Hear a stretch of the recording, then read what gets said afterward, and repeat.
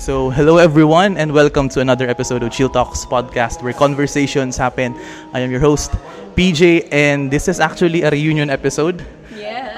After 1 year, if you've listened to her episode, beauty, politics, and lahat pa, as in, very heavy ang topic natin today before. And let us welcome our returning guest, Miss Bicol University, 2022.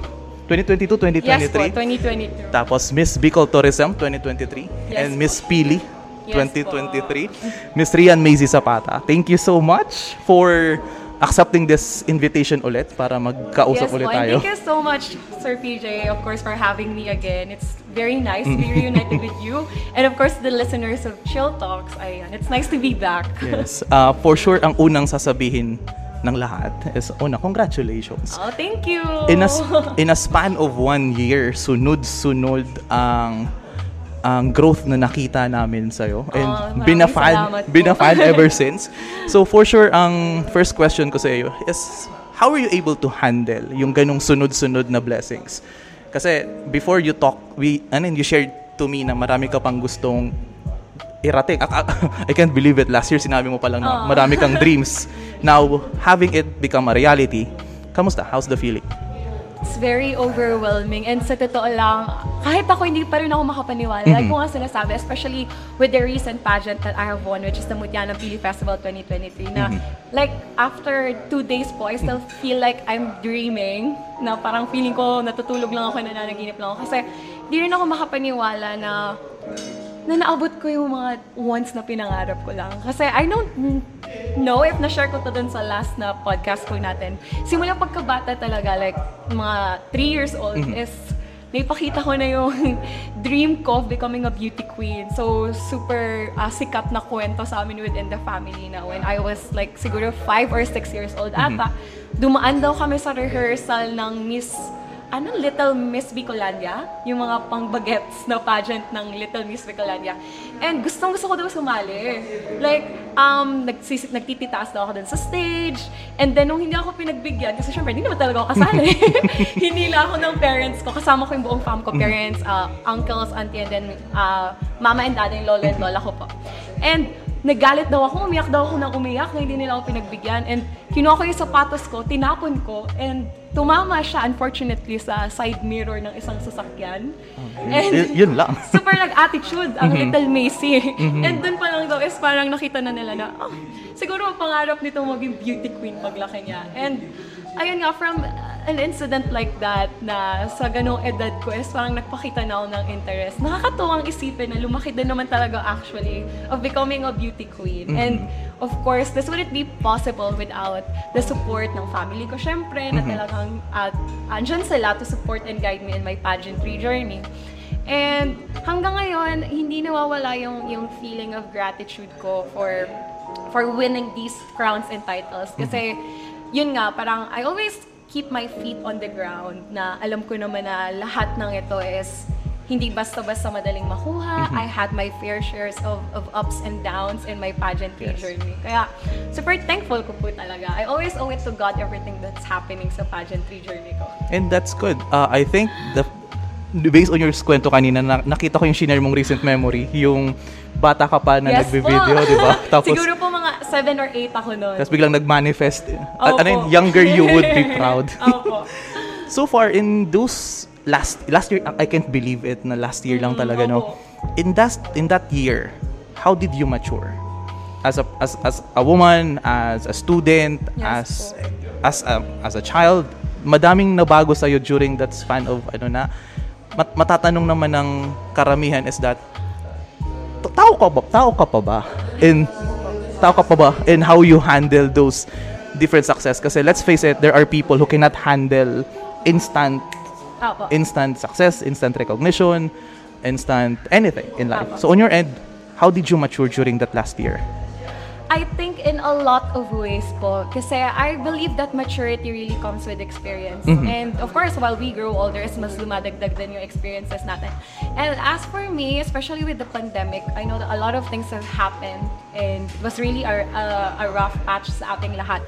And I was able to like instill in my mind how to handle things gracefully. Na at the end of the day, alam kong wala akong ibang maaasahan kundi sarili ko. I know that there are a lot of supportive people in my life, pero at the end of the day, it will be my decision if kung ano yung mangyayari sa buhay ko. And I always instill that in my mind, especially as a college student na I'm also living alone now in Legazpi as a student of BU.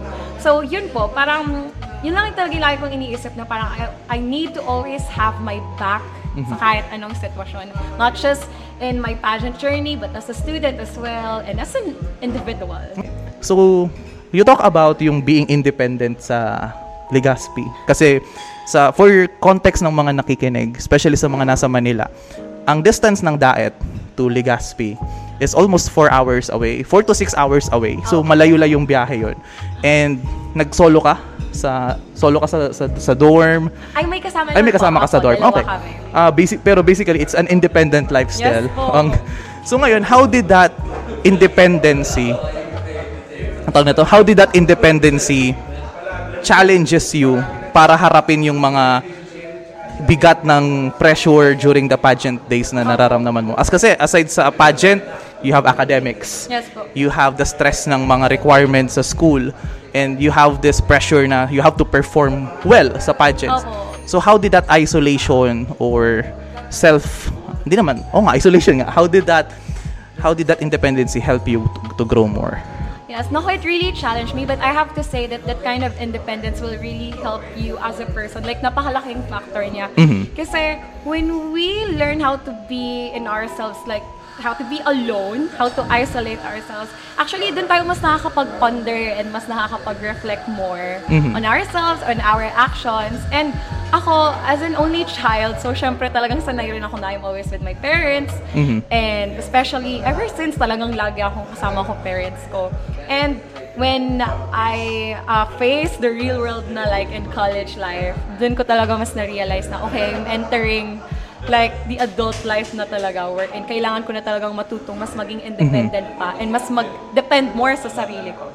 So, yung independence na yon, masasabi ko naman na it gave more positive impact sa akin kaysa naman sa negative. Like, at first I was expecting that it would really be hard for me to adjust to the environment. Pero, fortunately, masasabi ko naman na no, mas naging maganda yung flow ng pag-adjust ko from being here in Daet and then yung pagiging independent ko sa Legazpi. Kasi siguro it also comes with this kind of mindset na ako kasi like inabot ako ng senior high and parang with all those parang mga abrupt pause sa buhay ko na parang ang daming ganun, is parang ngayon ang mindset ko na talaga is parang I have to focus more on achieving my goals, na parang time is ticking. Though I don't want to pressure myself, but that's the reality. Tumatanda na ako, and ayan, 4th year na ako ngayon, parang hapon first year lang ako. And with that kind of like mindset na parang alam kong I have to be focused more talaga sa pag-build ng future ko. So yun, parang it really helped me din in a lot of ways na parang in everything that I do, I always have to give my best. Na kasi parang some opportunities, it will be just given to you once and hindi na mababalik ang time. And kung ganun tayo ka-focused in everything that we do, then of course we could make sure na parang we're giving our 100% best. Even though hindi natin makuha yung expected result natin, but the fact that you gave all your 100%, that would be enough for you to say na nag-grow ka as a person. Okay. So that kind of independence, parang nakakatuwa din siya isipin, no? Kasi personally, I'm also an only child. Then, I remember. Then yung parang bigla kang nalayo sa parents mo. Opo. Tapos marirealize mo na, oh my God, wala na ako ibang makikilingan. Ako lang talaga. So during that journey, may mga times, may mga natutunan ka ba on your own na, alam mo yun, na pag nag-reflect ka, ay hindi ko to matututunan sa if I stayed in Daet? Opo. Siguro yung one thing that I really learned is that you will never grow if you will stay in your comfort zone. Kasi totoo din talaga, like na-realize ko na in life, kapag masyadong convenient for you ang lahat ng nangyayari sa'yo, hindi mo talaga makikita yung real essence of growth. Kasi mas mafe-feel or mas mananamnam natin yung pag-grow talaga natin as an individual. When we are faced with a lot of battles, diba, and mga challenges sa buhay na commonly, hindi naman natin siya talaga may experience if like nandun lang tayo sa comfort zone natin, dun sa convenient talaga tayo. And of course, staying in your hometown, and syempre, like yun nga, simula pagkabata talaga, sanay naman ako always with my parents. Like, I know that they always have my back, ganyan. But to live independently and to live alone, hindi mo na talaga yun maaasahan. Talagang alam mo sa sarili mo na ikaw na lang ang gagawa ng solusyon sa lahat ng kakaharapin mo. So maybe yun din talaga yung napatunayan ko. If you will grow as a person if you leave your comfort zone. Okay. Yung cases na, I think there were cases, personal anecdote lang din. There were cases din nung nag-solo life din ako dito sa baliktad tayo, no? ikaw nag-solo life ka sa Albay. Ako from Albay, nag-solo life dito sa Daet. And one of the things na natutunan ko din ng mag-isa is that sometimes there are problems, there are challenges na nararamdaman natin na sinasarili natin muna. Na parang it doesn't, hindi na siya katulad ng, ay, may ganito akong problema, lapit agad ako sa parents ko. Parang it was not the case, no? Parang it's more freeing sa pakiramdam na pag nagkwento kayo ng parents mo, masasabi mo na, na-overcome ko tong problem na ito. Diba? Para mas okay siya. True, well, depende sa situation. Depende sa tao, pero yun yung sa ating dalawa. Okay. So, during your journey doon sa Legazpi, diba you said about leaving your comfort zone, exploring yourself. Aside sa pag-alis from Daet, ano yung moment na nasabi mo na, I am leaving my comfort zone? Kasi it's easy to say na, okay, umalis ako sa Daet. Automatic, you left your comfort zone na yun, diba? Pero what if your personal comfort, ano yung nabasag doon para masabi mo na, nag-grow ako as a person?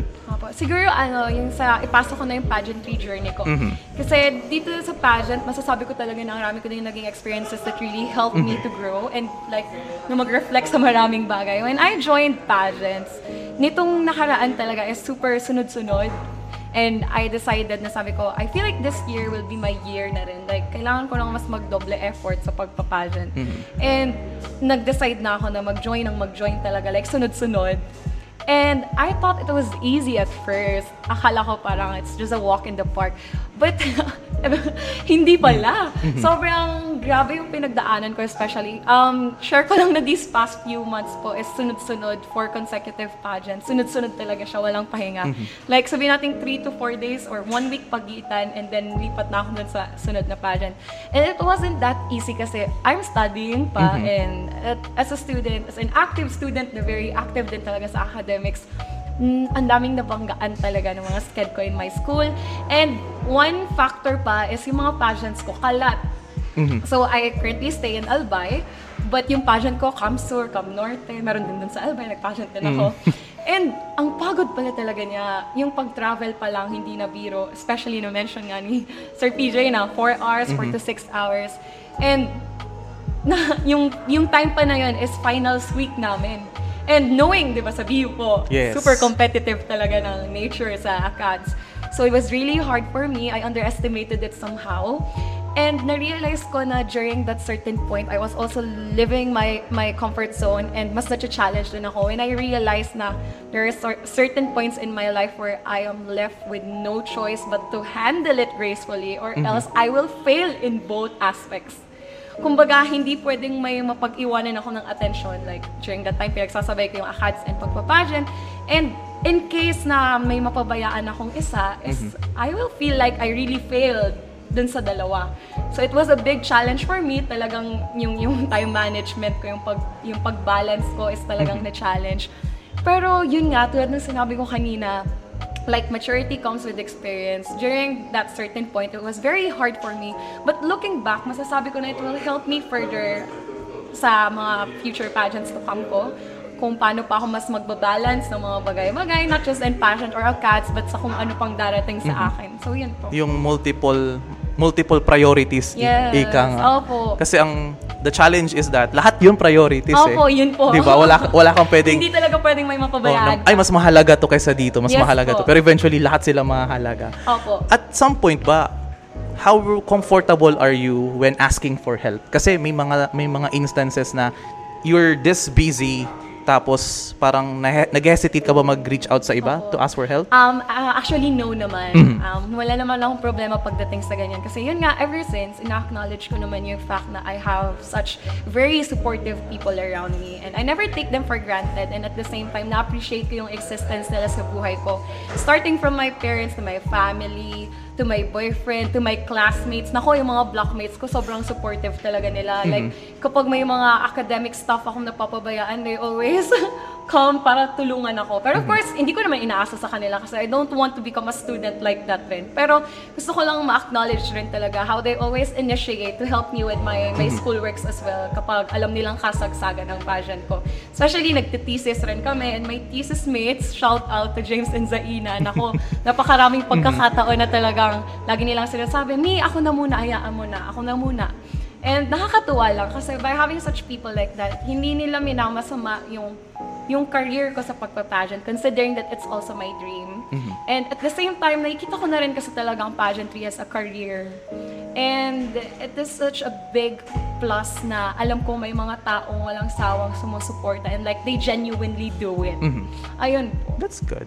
Kasi parang to add to your answer, there's this belief kasi, even before, personally, yun din yung naging belief ko dati, na ang pageantry, especially if you want to be a beauty pageant model or yung manalo ng iba't ibang awards, parang nung naisip ko nung before, ay hanggang dyan na lang yan. Diba? It's all hanggang beauty na lang pala. But upon witnessing the different growths of different women, nanalo man or hindi sa different pageant, it's not just about winning or it's not just about flaunting kung ano ang meron ka. It's, alam mo yun, yung ginagawa nyo na to share the advocacy, to share the growth, and parang to inspire more people na to be more comfortable with themselves. And at the same time, it's a very hard and it is a challenging it's a challenging path to take kasi you are in the public eye, unlike teachers, unlike yung mga mentors na konti lang yung mga nakakita, you are exposed to different kinds of people. So given that kind of publicity na nag-gain mo during this past year, anong mga iba't ibang feedbacks na nakikita mo about yourself, both positive and negative, and how were you able to handle those? Yes, as beauty queens, we're very much victims of scrutiny since we're exposing ourselves to the public. Lately, thankfully, wala naman akong masyadong nare-receive na mga negative comments, like, na personal attack sa akin. Pero yung mga common lang talaga hindi nawawala, yung laging may mag-comment about your body, na parang all of a sudden sabihin nila, magpapayat ka pa, mga ganyan-ganyan. And, para sa akin, hindi ko na siya tinitake personally kasi una sa lahat yun nga, I understand the fact that as beauty queens talagang we're expected to be like, well, I do not agree. I want to break that kind of stereotype na parang mga beauty queens masyadong pinaperceive to become the ideal women or like perfect women. I like to be more raw and authentic. Kaya ako, hindi naman ako natatakot talaga magpakita ng rawness ko sa mga tao. And kaya nga ako, hindi naman ako natatakot talaga mag-show ng vulnerability ko. Kasi as a beauty queen, one important trait is for you to be relatable. And yun yung nakakatuwa sa mga beauty pageants na ngayon. More beauty queens are becoming more relatable. That the people, the public, especially the young ones, ay nakikita na talaga sila as someone to look up to. Not because of their perfection, but because of the reality that they reflect sa mga tao. So kapag ganyan, parang hindi na talaga ako masyadong affected. Kasi at the end of the day, yung mga bagay na pinupuna nila is like, it will just stay like that. Hindi naman talaga yung makaka-apekto sa performance ko or like sa pagkatao ko. But alongside those kinds of negative or harsh comments, I appreciate a lot as well yung mga positive comments that continue to fuel my pageantry journey. Kasi nakakatuwa kapag hindi talaga nawawala yung mga tao na super expressive na hinahangaan daw nila ako. Pagdating kasi sa physical appearance, like hindi na yun masyadong big deal sa akin pero super na-appreciate ko when people really commend my communication skills, the way I answer in question and answer portions. Yun yung mga bagay na talagang mas nag-i-stick sa akin. And nakikita ko din na a lot of people are messaging me, sending me private message kung paano daw nila ako ina-idolize. And saying like that, hindi naman sa parang nakakapalaki siya ng ulo, but more of nakikita mo na nagbubunga yung effort and hard work na binubuhos mo sa pagpapageant. Kasi yun nga, we are advocates, di ba? And it goes beyond the glitz and glamour. And for you to be able to connect with the people is really one thing. And yung magawa mo lang yung gano'n na makabuild ka ng connection, especially with your target audience. Like as for me, I'm an advocate for youth welfare and participation. And nakikita ko na talagang nakakabuo ako ng connection with the youth is sobrang laking bagay para sa akin. And I have this, ano nito? Before we proceed to the next one, I have a personal question dun sa when you said about relatability. So this may be a bit personal, if that will be okay. Kasi okay, because you talked about relatability, how a beauty queen can be relatable to the people. In the case of a beauty queen, parang let's just there's this barrier pa rin. There's this barrier na masyado siyang maganda, masyado siyang ganito, ganito lang ako. How as a person who acknowledges that kind of barrier, how can you establish relatability with the audiences na alam nila sa sarili nila na it's hard for them to be someone na ganito, kaya hanggang iniidolo na lang nila kasi there's a concept na parang yung idol concept na kung saan ang perspective ng tao na kung ano yung wala sa kanila, they project it doon sa taong nakikitaan nila ng best version nila. So with that kind of situation, how can you be relatable with those kinds of people? Kasi it's a tough, it's a tough to be relatable to them. Actually, especially with the rise of technological advancements, we have really inflicted unrealistic standards, and talagang totoo yun. Pero for me, to be relatable is just simple. Just not be afraid to show your vulnerability talaga sa mga tao. Kasi yun nga tulad ng nabanggit ko, with the rise of social media today, masyado talagang pili yung mga bagay that we share online, right? Yes. And knowing how social media is like one of the most extensive platforms that we have today, that even the people we don't know is naka-follow sa atin, nakakapag-view sila ng buhay natin. Masyado tayong selective on what we share, diba, to the public. But for me as a beauty queen, it's very important that in whatever platform that you have, is hindi ka takot ipakita kung ano talaga yung raw na pinagdaraanan mo, not just as a beauty queen, but as a person. Ako, generally, I'm not afraid talaga to share to the people whenever I have the chance na yung lahat ng pinagdaraanan ko din in terms of my life as a student, as a beauty queen, all the nights that I cried, hindi ko yun tinatago sa kanila. Kasi yun nga, parang ma-establish talaga natin yung relatability. We always have to remember na lahat tayo tao lang. And whatever we see online or whatever we see on the surface level, yung mga superficial na nakikita natin sa buhay ng isang tao, is hindi talaga yung nagtatapos doon. And it's good to see that even our national beauty queens, like sina Catriona, sina Pia, nakakatuwa tingnan na they're also exhausting every platforms that they have to share as well their authenticity to the people. So siguro, if we just practice more of like that, like yung mga beauty queen ngayon is mas establish pa yung ganyang klase ng mindset, it will be a very big game changer sa field of pageantry. So you talked about vulnerability, diba?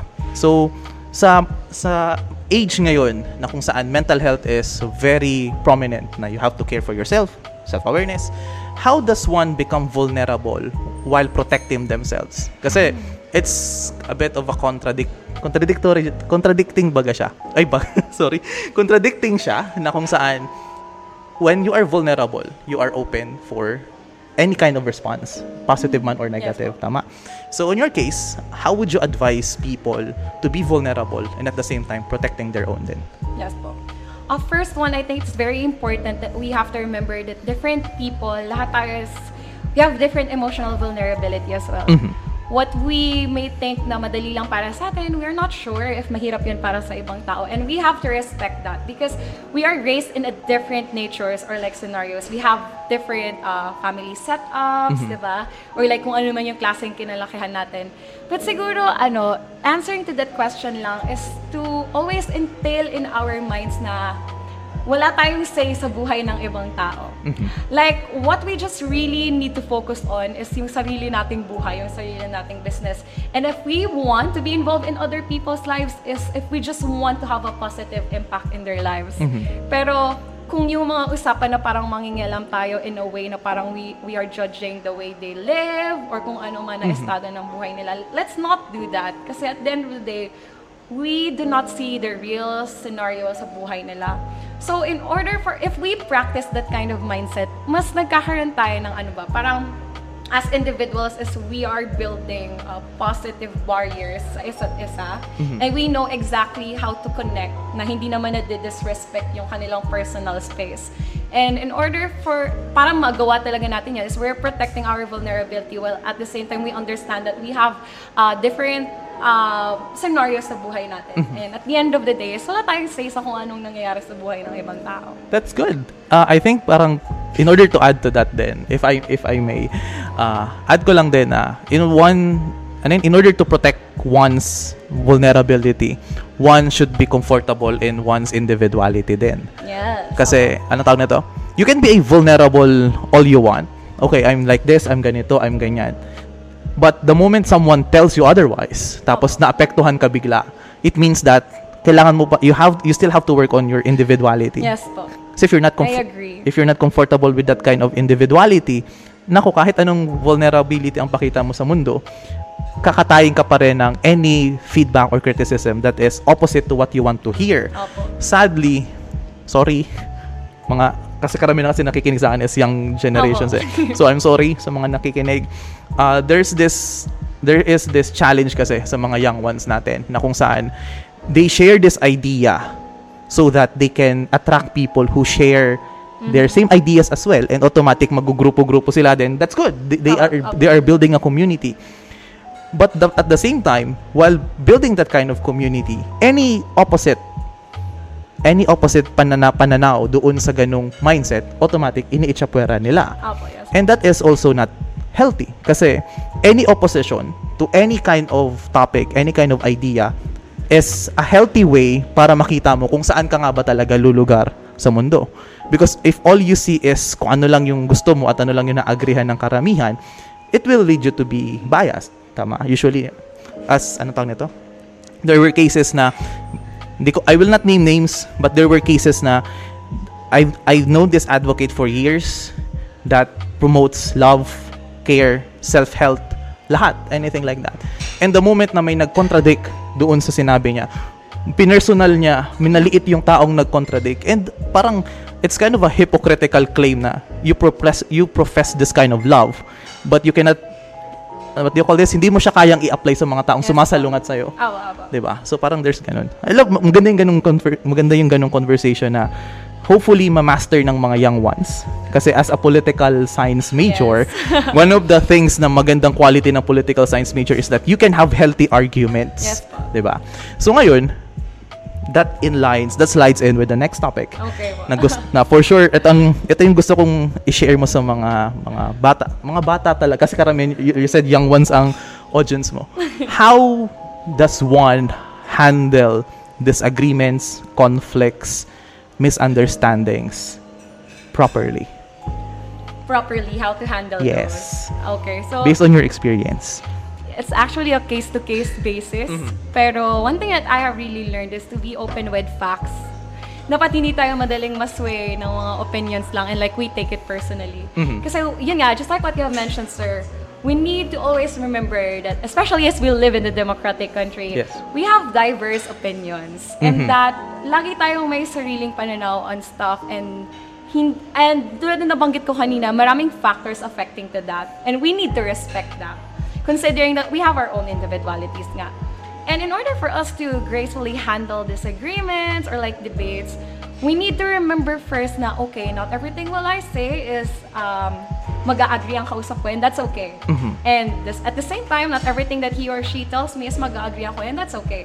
The more that we open ourselves to that kind of mentality, the more that we realize na we will have a healthier conversation. Kasi we're opening ourselves to different opinions coming from other people. And then from that, we could actually build a stronger connection with that person. Kasi mas na-establish natin yung maraming topics regarding to that certain general topic. And then natin makikita na actually, there are a lot of things pala na we never knew about that certain topic. And because of yung sa kausap natin, because of everything that he or she have shared, is na-realize natin na, nga pala, no, that could be seen in a different lens pala. That could be taken pala in a different perspective. And that's very important. Kasi in my personal scenario as well, yung mga pinagdaanan ko sa subject namin na debate and argumentation, nakakatuwa kasi at first akala ko parang I can handle debates well na. Pero nung talagang sinabak na kami sa sandamakmak na debates, nakakatuwang isipin pala na in a certain topic, akala mo na pag-aralan mo na lahat. Pero nung naisalang ka na sa debate, ang dami pa palang bagay. And like a lot of times I'll be like, oo nga no. And na-challenge mismo yung sariling point of view mo. Like darating sa point na may question mo na rin na, oo nga pala, pwede palang ganun. And that's a beautiful story to have something like that. Kasi nakikita natin na how those diverse opinions will really help you rin to see things in a different perspective. And dapat ganun lang. Parang we take it healthily and not toxic na parang masyado tayong takot mag-accept ng opinions from other people. Kasi, tawag nito? Let's admit it sa lahat ng mga nakikinig, even between you and me din. Baka may karoon ng disagreements. No matter how healthy you want it to be, once na first-hand experience mo, mapait siya Oo, sometimes na-hurt yung ego natin. Oo. Mali ba ako? Mapapaganon ka na, sino ba itong nagsasabi ng ganitong mga bagay? And parang to add dun sa sinabi mo sa learning sa argumentation and debate, so parang guide na rin ito sa mga nakikinig on how to see whether kung ang argument mo ba is nagiging valid na siya or hindi. Kasi one of the key rules sa argumentation and debates is that you never become emotional in speaking your arguments. Tama? Na the moment you say na I feel sa arguments mo, ay automatic, discredited ka na, mawawalan ka na ng validity in what you are speaking. So parang, this can be also applied outside of the debate scene na kung saan, if you are arguing so much based on how you feel alone lang, without divulging kung ano nga ba yung cause nung bakit ganun ang feeling mo, your argument will just look like you are complaining. And yun ang hindi nakikita ng iba. Sorry. At yun yung hindi nakikita ng iba. Kasi for people to argue means that you know information. Kaya nga argument siya, it's an argument of ideas. It's not an argument of emotions. Kasi emotions are valid naman talaga. Ideas are supposed to be challenged. You're not supposed to challenge emotions. Kasi parang, nagtatalo tayo. Bigla akong umiyak. Oh, ayoko. Ganyan. Wala na. Once na umiyak na ako, parang sa part... That will be a different story. Hindi mo na alam kung paano ka mag-handle. And most people do that. And parang it's a case of manipulation din of other people na matutunugan nyo to as you grow older. The more people you are in conflict, tas ang first response nila ay umiyak lang, that's the defense mechanism in order to prove their point. They're manipulating you to agree with their point. You will, it may seem far-fetched, habang kinikwento ko siya, but I promise you, pag na-experience nyo siya, I don't know if you've experienced those kinds of people as well, but the way to handle that, simple lang. And my dad taught me this, kasi ginawa ko yun before. The way he taught me is that, first is you be silent. Umiiyak, tas umiyak na, tas tatanungin mo lang siya, okay, so na-release mo yung emotions mo, sige, pag-usapan na natin ito, ha. So parang lalabas na you let the emotion show, but at the same time there's still a matter at hand, kung ano ba yung mga dapat pag-usapan. It can be a topic for debate, it can be how you handle a team, or in your case, how you handle with your managers, how you handle with your co-beauty pageant co-pageant women. Tama ba yung terms ko? Co-candidates, exactly. So, apologies for that. So, kasi conflict will never be, as a social science major, alam naman natin na conflict will never be removed in a society, but it's still beneficial. So, please, as much as possible, engage in healthy arguments na hindi na kailangan makipag-inuman. Agree. Kasi may mga ganong cases, di ba? Okay. And also, I'm not sure if you're comfortable opening about this, pero last conversation that we had last year, may nasabi ka ngayon na hindi mo nasabi before, is that the presence of a boyfriend. So, una, congratulations. Thank you. I'm happy for you to do, kasi last time, yung sinishare mo before na parang, it's hard din, kasi so ngayon, hello po, madam. My parents are here. Nandito po yung parents ni Macy kasi. So, if it's okay with you to talk about it, is that, how did your partner supported you in ways na you can never expect someone to go those lengths for you. Actually, I'm grateful that you've asked for that po. Kasi I feel like this deserves a recognition naman. Yung effort talaga na binubuhos ng boyfriend ko. So yung boyfriend ko po, his name is Ross. Hi. So he's from Sorsogon City actually. And parehas kami sa BU nag-aaral. Ayun. So, all the efforts talaga na binuhos niya sa akin sa pagpa-pageant is not super immeasurable. Kasi actually, I wasn't expecting talaga na magiging ganun yung effort niya. Kasi siya po yung laging una sa lahat is tumutulak sa akin na mag-join pa ng mag-join. Kasi tulad nung na-mention ko kanina, like, nahirapan talaga ako pagsabayin sa academics yung pagpa-pageant ko. And also considering that I'm alone in Legazpi and feeling ko like ako lang talaga yung humaharap sa lahat ng mga challenges na kinakaharap ko. Talagang never siya nawala sa tabi ko. And siya yung laging nagpaparealize talaga sa akin sa worth ko or like sa capabilities ko, how capable I am as a person and as a beauty queen. And napakaraming beses po kasi Sir PJ talaga na these past few months, gusto ko na sumuko. Kasi sobrang napfrustrate na ako sa kung paano pagsasabayin talaga ang lahat. And feeling ko hindi ko na kaya, super drained na talaga ako. And ilang beses yun na ganun ako ng ganun. Wala akong ibang ginawa kundi mag-run. Pero never siya napagod. Never talaga siyang sumuko sa pag-remind sa akin of what my worth is. And nakakatuwa kasi lahat talaga yung nagbunga. Na dun sa last pageant na sinalihan ko, nasabi ko, ito na yung pinaka-last. Sa sunod-sunod na to. After nito, pahinga na talaga. I was able to bring home the crown. And nakakatuwa kung makikita niyo. Actually, I uploaded it na nakuha siya ng camera. Yung reaction niya talaga is grabe nung tinawag ako na winner. Ay, yung nasa stand siya noon. Yes, napanood niyo po. Opo. And parang seeing like that, it was a very genuine and raw reaction. And seeing that is, dun ko napatunayan na like, lahat talaga ng pinapakita niya these past few months ay sobrang totoo talaga. And kahit ako naman, hindi ko talaga yun maki-question. Siya yung mas further na nag-push sa akin. And at the same time, hindi lang basta sa gano'n ng motivational words. Siya yung naging gym instructor ko. Siya yung talagang kasama ko na early morning jog, late night gym sessions. Talagang tinitingnan niya. Inaano niya yung diet ko, kung nasusunod ko ba, yung mga preparations ko. May times ba na ikaw na yung sumusuway sa diet at siya dinidisiplina ka na? Dinidisiplina niya ako. Pero he's not doing it as a nagger, na parang nagnanag lang siya. Talagang pinapakita niya sa akin na he wants to see me succeed in this field na talagang pinangarap ko. And pinaparamdam niya na may kasama ako. Okay. Kaya yun, thank you love. Ay! Nakakatuwa makita na ganung expression mo. So, parang feel ko na parang may kulang if hindi ko ma-open yun kasi very prominent yung presence ng partner mo throughout your journey sa pageantry, even sa fitness. Yung tipong dun makikita na a good partner will help you talaga to be a better version of yourself. Kahit minsan ayaw mong magbago, pero nandun siya para ipupush talaga siya. Okay, that's kaya nakakatuwa yung ganong kwento, and hopefully mas lalo pang lumalim at tumagal. Thank you po. This one, if it will be okay with you, this is a bit sensitive din kasi this is talking about money. Kasi usually, okay. So one of the shocking reveals na natawa ko dun sa comment section nung nag-post ka nung nanalo ka, nung Miss Pili. Yung hawak mo yung check nung panalo na. May mga nag-comment dun sa, ang laki pala nang nakukuha sa sabi. So, may mga comments sa mga ganun na nakikita nila, ay may pera pala sa ganito, ang laki pala ng pera sa ganito.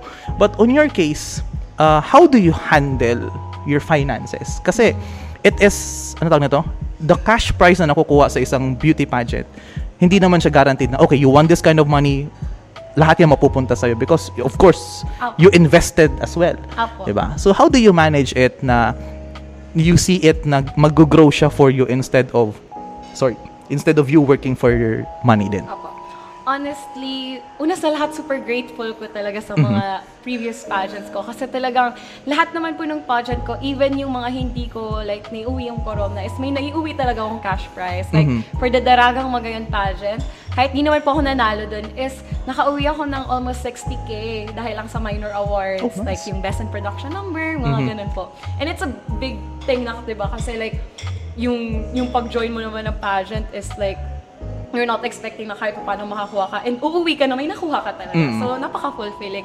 And ito po recent pageant ko na mutya ng Pili Festival. Actually, 350K po yung napanalunan ko na cash prize. And alongside that is meron pang 150K worth of scholarship and then 50K worth of services. So, napakalaking bagay niya po talaga para sa akin. Kaya na-mention ko nga kanina, actually, pageantry is becoming a career as well. You work hard for it and eventually, may uuwi ka naman talaga if the stars align for you. And how I manage my my finances is una-una po sa lahat, yung parents ko naman is hinahayaan naman talaga nila ako to keep my money. Na they respect na like, it's my money and parang as my career na rin, is progresses, is yun yung mga nakukuha ko din naman na rewards for everything that I have given sa pagpapageant. Pero sa ngayon po is, lagi ko kasing, ito talaga yung like pinangako ko sa sarili ko na every time na may makukuha akong cash prize sa pageant is, hindi ako magkakaroon ng lavish na lifestyle na parang I will take it as an opportunity para mabili na lahat ng gusto ko. Na hindi yun ganoon kasi I do understand na ang pera is mabilis lang yan talaga. Yes, true. Mabilis gumalaw ang pera na kahit gano'ng kalaki yung nakuha mo if hindi mo talaga siya ma-manage ng tama is mag-aalam ka zero balance ka na ulit. So sa ngayon po is iniipon ko lang siya. As a student, wala pa naman akong masyadong like mga pangangailangan din talaga and sustaining my everyday life. So, talagang iniipon ko muna siya, then more pageants to come. Kung may natatanggap na cash prize is dumadagdag dito sa ipon ko. And ayun, napaka-importante talaga na we remember na we do not see it as an opportunity para mag-aksaya ng pera. So, yun po. Okay, that's good. Anong tawag na to? Like you said, ang bilis na mawala ng pera. Bilis na mawala ng pera. Yung kala mong 1 million, akala mo madami na ang 1 million, but mabilis na lang mabilis yun lang siya with mawawala. the demands sa future generation natin. True. And yun nga, like, kaya ko siya natanong na this is a bit sensitive kasi for sure you posted that you earned those kinds of money. Were there, without naming any names, may mga lumapit bigla bang nagparamdam agad sa'yo? Kasi parang that's, anong tawag nito? Di ko alam kung sa Pinas lang ito or even in other countries na when you post something na, ay ganito, gumaganda na yung buhay mo, may mga na magpaparamdam sa'yo. Were there people na gumanon and how did you handle it if meron? Ano naman po, wala namang like nangutang, walang like, Macy, kamusta? Oo, hindi naman gano'n. Pero maraming like nagparinig-rinig na treat, ganyan, treat. And yung mga ganyan actually, it's not a big deal naman sa akin. Especially, nag-treat po talaga ako with the people na talagang alam kong walang sawang sumuporta sa akin. Tulad din na-mention ko yung Team Macy, may GC pa po sila. Talagang napaka-active nila. Kahit tapos na yung pageants ko, ang active pa rin nila. They're the people who traveled from Norte to Sorsogon during my recent pageant. Ayan po. And our LGU provided naman po dalawang van for that. Kaya thank you so much, LGU Daet, Mayor and Vice Mayor. Hello po. And ayun po, kumbaga with the effort, di naman biro na talagang magbiyahe, di ba? Para lang sumuporta sa kandidata for a pageant. And nakikita ko po yun lahat. And nararamdaman ko naman po yun lahat. Kaya, when I was given the chance to bring home that kind of amount of money, is siniguro ko din naman na like, mai-show ko yung gratitude ko by treating them. And yung mga close ko rin, like close friends, best friends, of course my family as well, ayan. So, tamang ganun lang na celebratory na mga treat sa kanila. And aside from that, ayun, wala namang nangutang. Wala. Wala naman. Walang, Bes, kamusta, Bes? Apo, wala naman. Mars. That's good. Kasi, usually may mga ganong kwento talaga, di ba? Pero, thankfully, at least, wala ka masyadong experience sa ganon. So, actually, I have this question. Sana pala, kanina ko pa natanong. Kasi I honestly forgot na sumaba ka pala sa Daragang Magayon. Yes po, this recent Daragang Magayon. Given the pageant na sinalihan mo sa Binibining Bantayog, sa Miss Pili, Miss Tourism, tapos sa Daragang Magayon Festival, how would you describe the experiences between those kinds of pageant? Kasi iba-iba yung mga kasama mong co-candidates. Yes, yan ha, tama na. Iba yung mga kasama mong co-candidates, iba-iba din yung questions na binibigay sa'yo. So, can you describe the different experiences dun sa mga pageants na yan? Sige. An inside scoop of what's happening inside pageantry. Well, it all depends on the organizers actually, if kung ano yung magiging flow ng pageants. But as from my personal experience lang, na may other factors na rin na nakaka-affect. Share ko po isa-isa. Sure. Very short lang.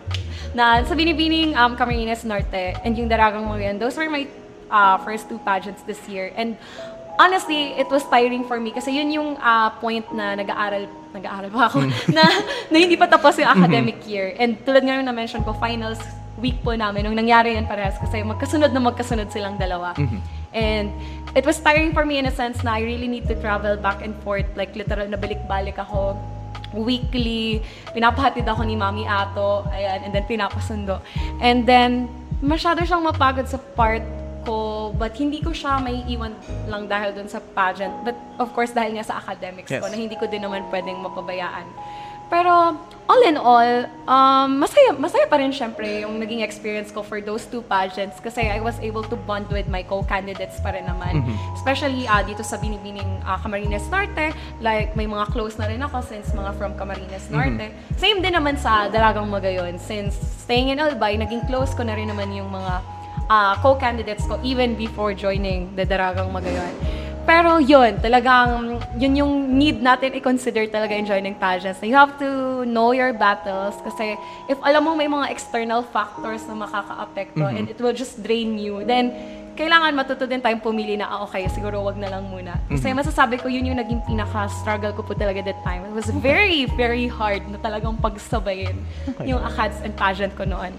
Pero for my last 2 naman, which is mas kalmado na ako, and siguro may kita naman nag-reflect din yung results na mas naging favorable sa akin yung results. Kasi masasabi ko rin na that is also because mas napaghandaan ko din talaga in terms of like I have enough time and mas focused ako. Like wala ko yung mga iniisip. Iniisip ko lang is yung mismong pageant na yun. So, yung last 2 pageants ko, which is the Miss Bicol Tourism and the Mutyalang Pili Festival 2023, mas magaan po sa part ko. I was able to fully enjoy it without stressing myself over my academics, ganyan. So, dun sa last 2 ko, mas masasabi ko talaga na medyo mas magaan siya. And, ayun, yung sa last 2 ko po is, yun nga, syempre, mas masasabi ko, mas naging worthwhile kasi I was really able to bring home the crown. Yes. Kaya, ayun po, talagang know your battles, even sa pagpa-pageant, is applicable siya.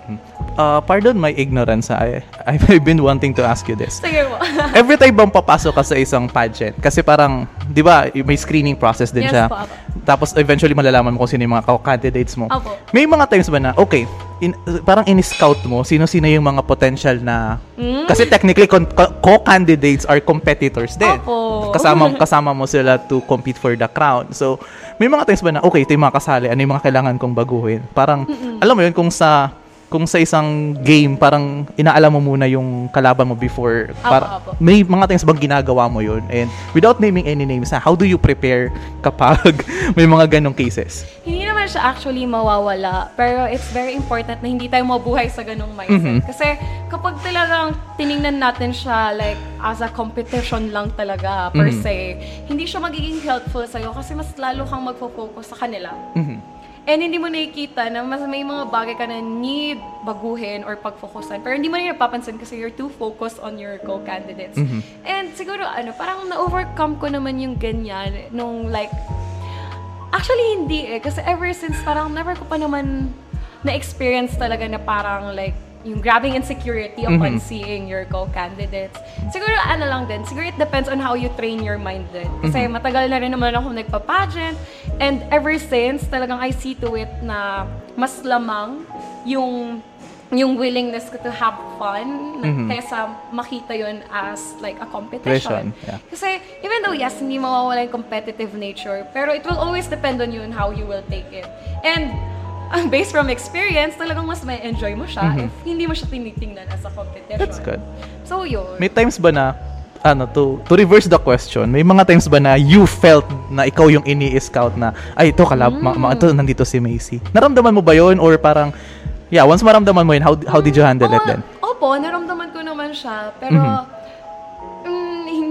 hindi ko lang talaga siya hinahayaan parang to get into my mind. Kasi, pag ganun, that's the kind of things that we need to be careful of. Kasi yun yung mga tipong hindi mo napapansin is nababago ka pala as a person negatively.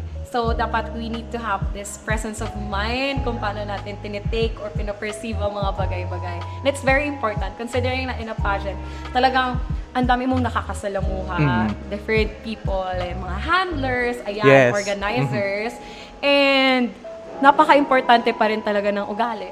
So parang yung unconscious thoughts nga, 'di ba?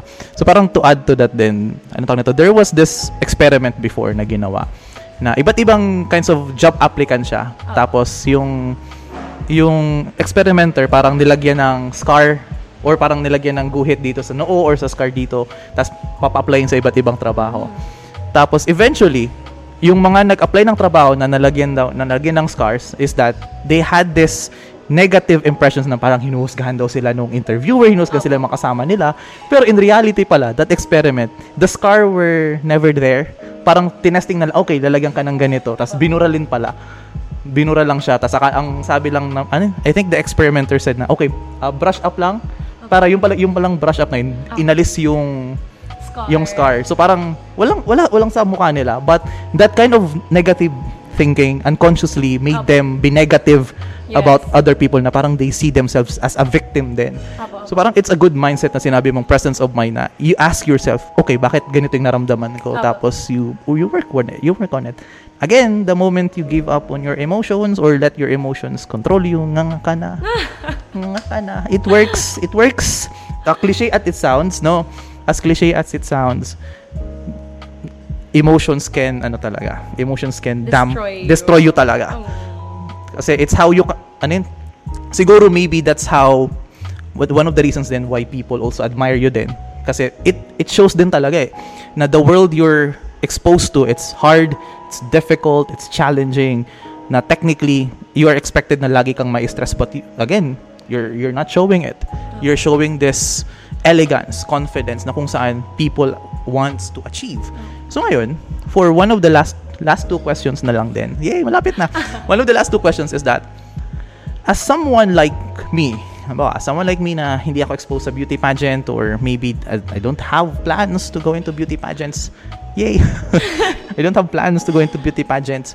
How can you advise me to be confident, to be expressive on myself, while maintaining control of my emotions?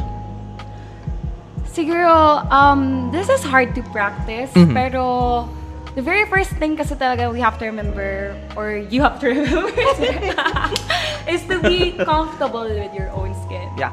Kasi going back, connected pa rin to dun sa mga sinasabi natin kanina, no, na hindi ka talaga magiging confident if you do not embrace your individuality as it is.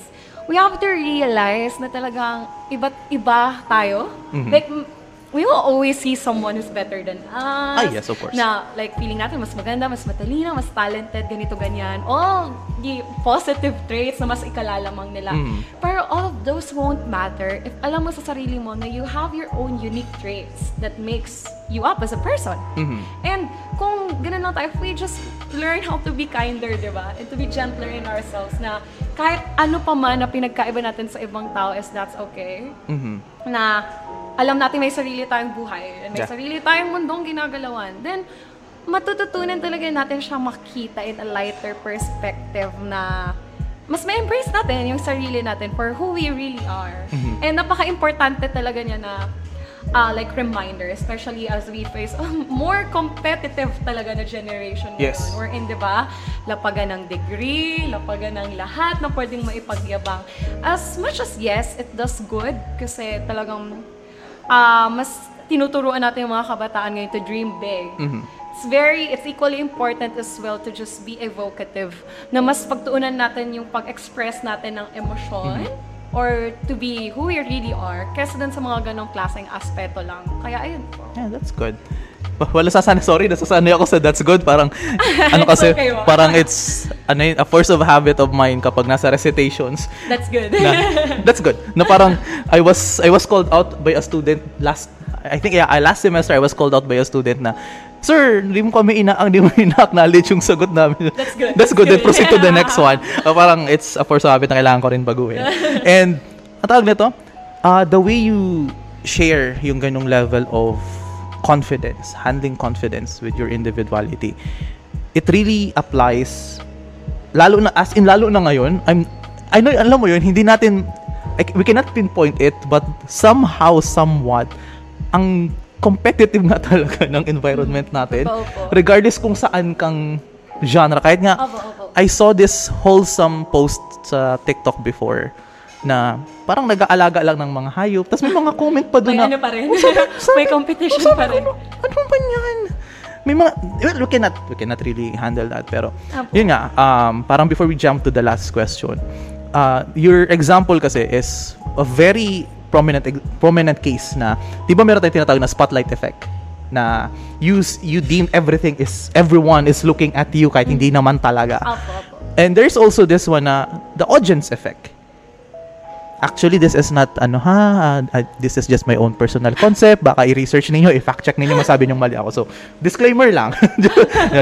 This is my own concept din, ha.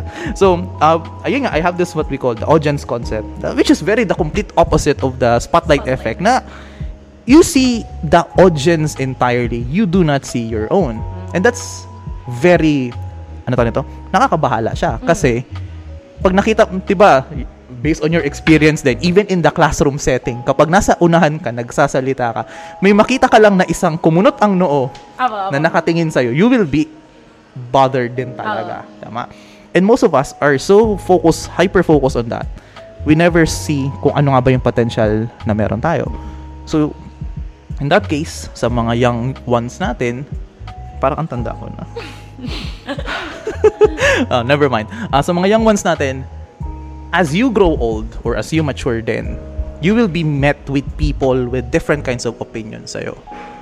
All you have to do is see whether or not those opinions can stick with your growth or can just adjust to your barriers or to your strengths. Kasi, ano tawag nito?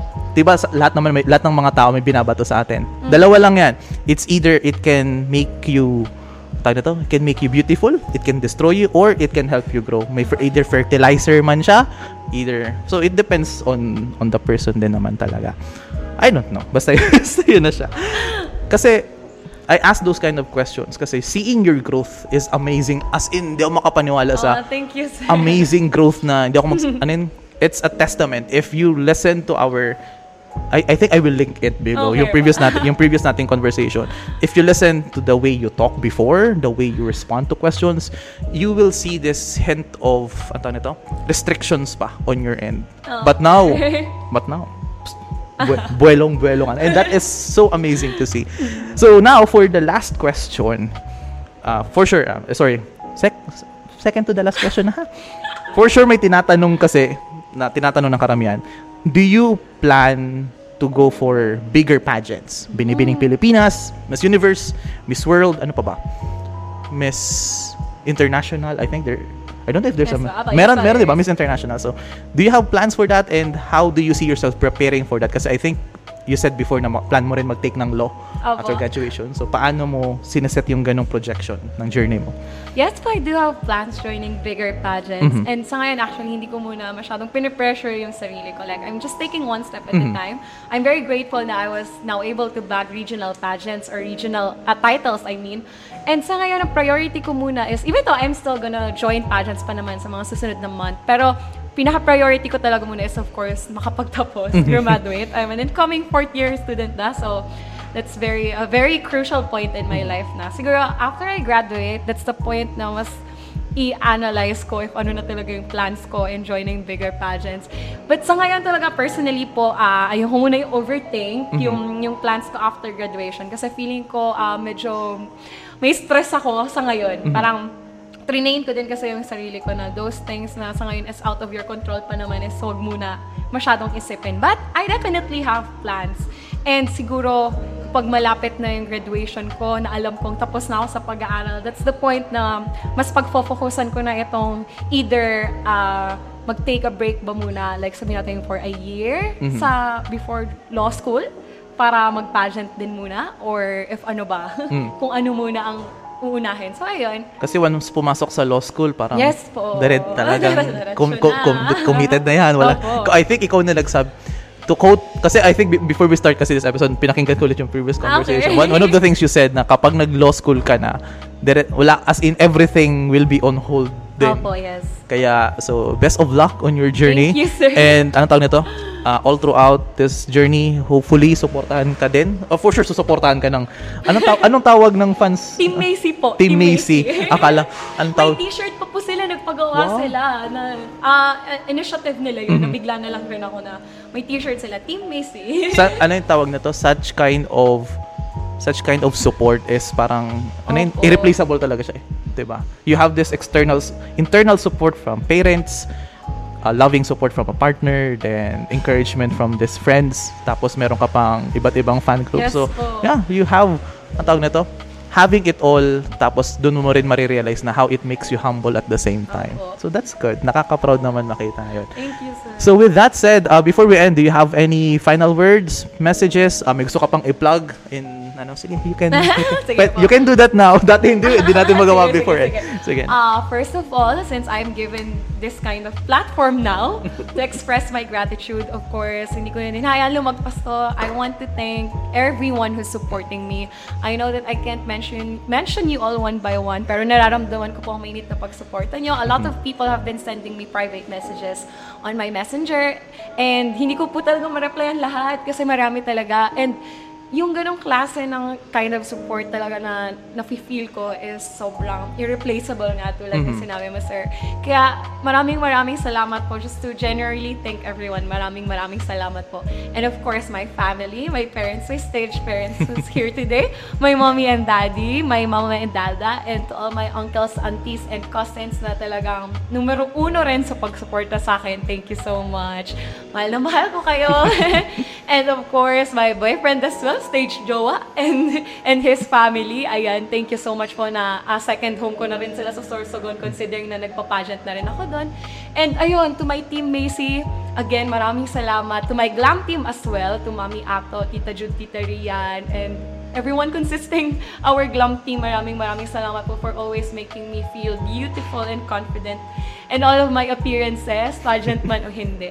And of course, to the LGU DAAT as well, and to our provincial government of Camarines Norte. Talagang ramdam ko po ang suporta ninyo with the transportation you've been providing sa aking mga pageant supporters. Ayan, thank you so much po.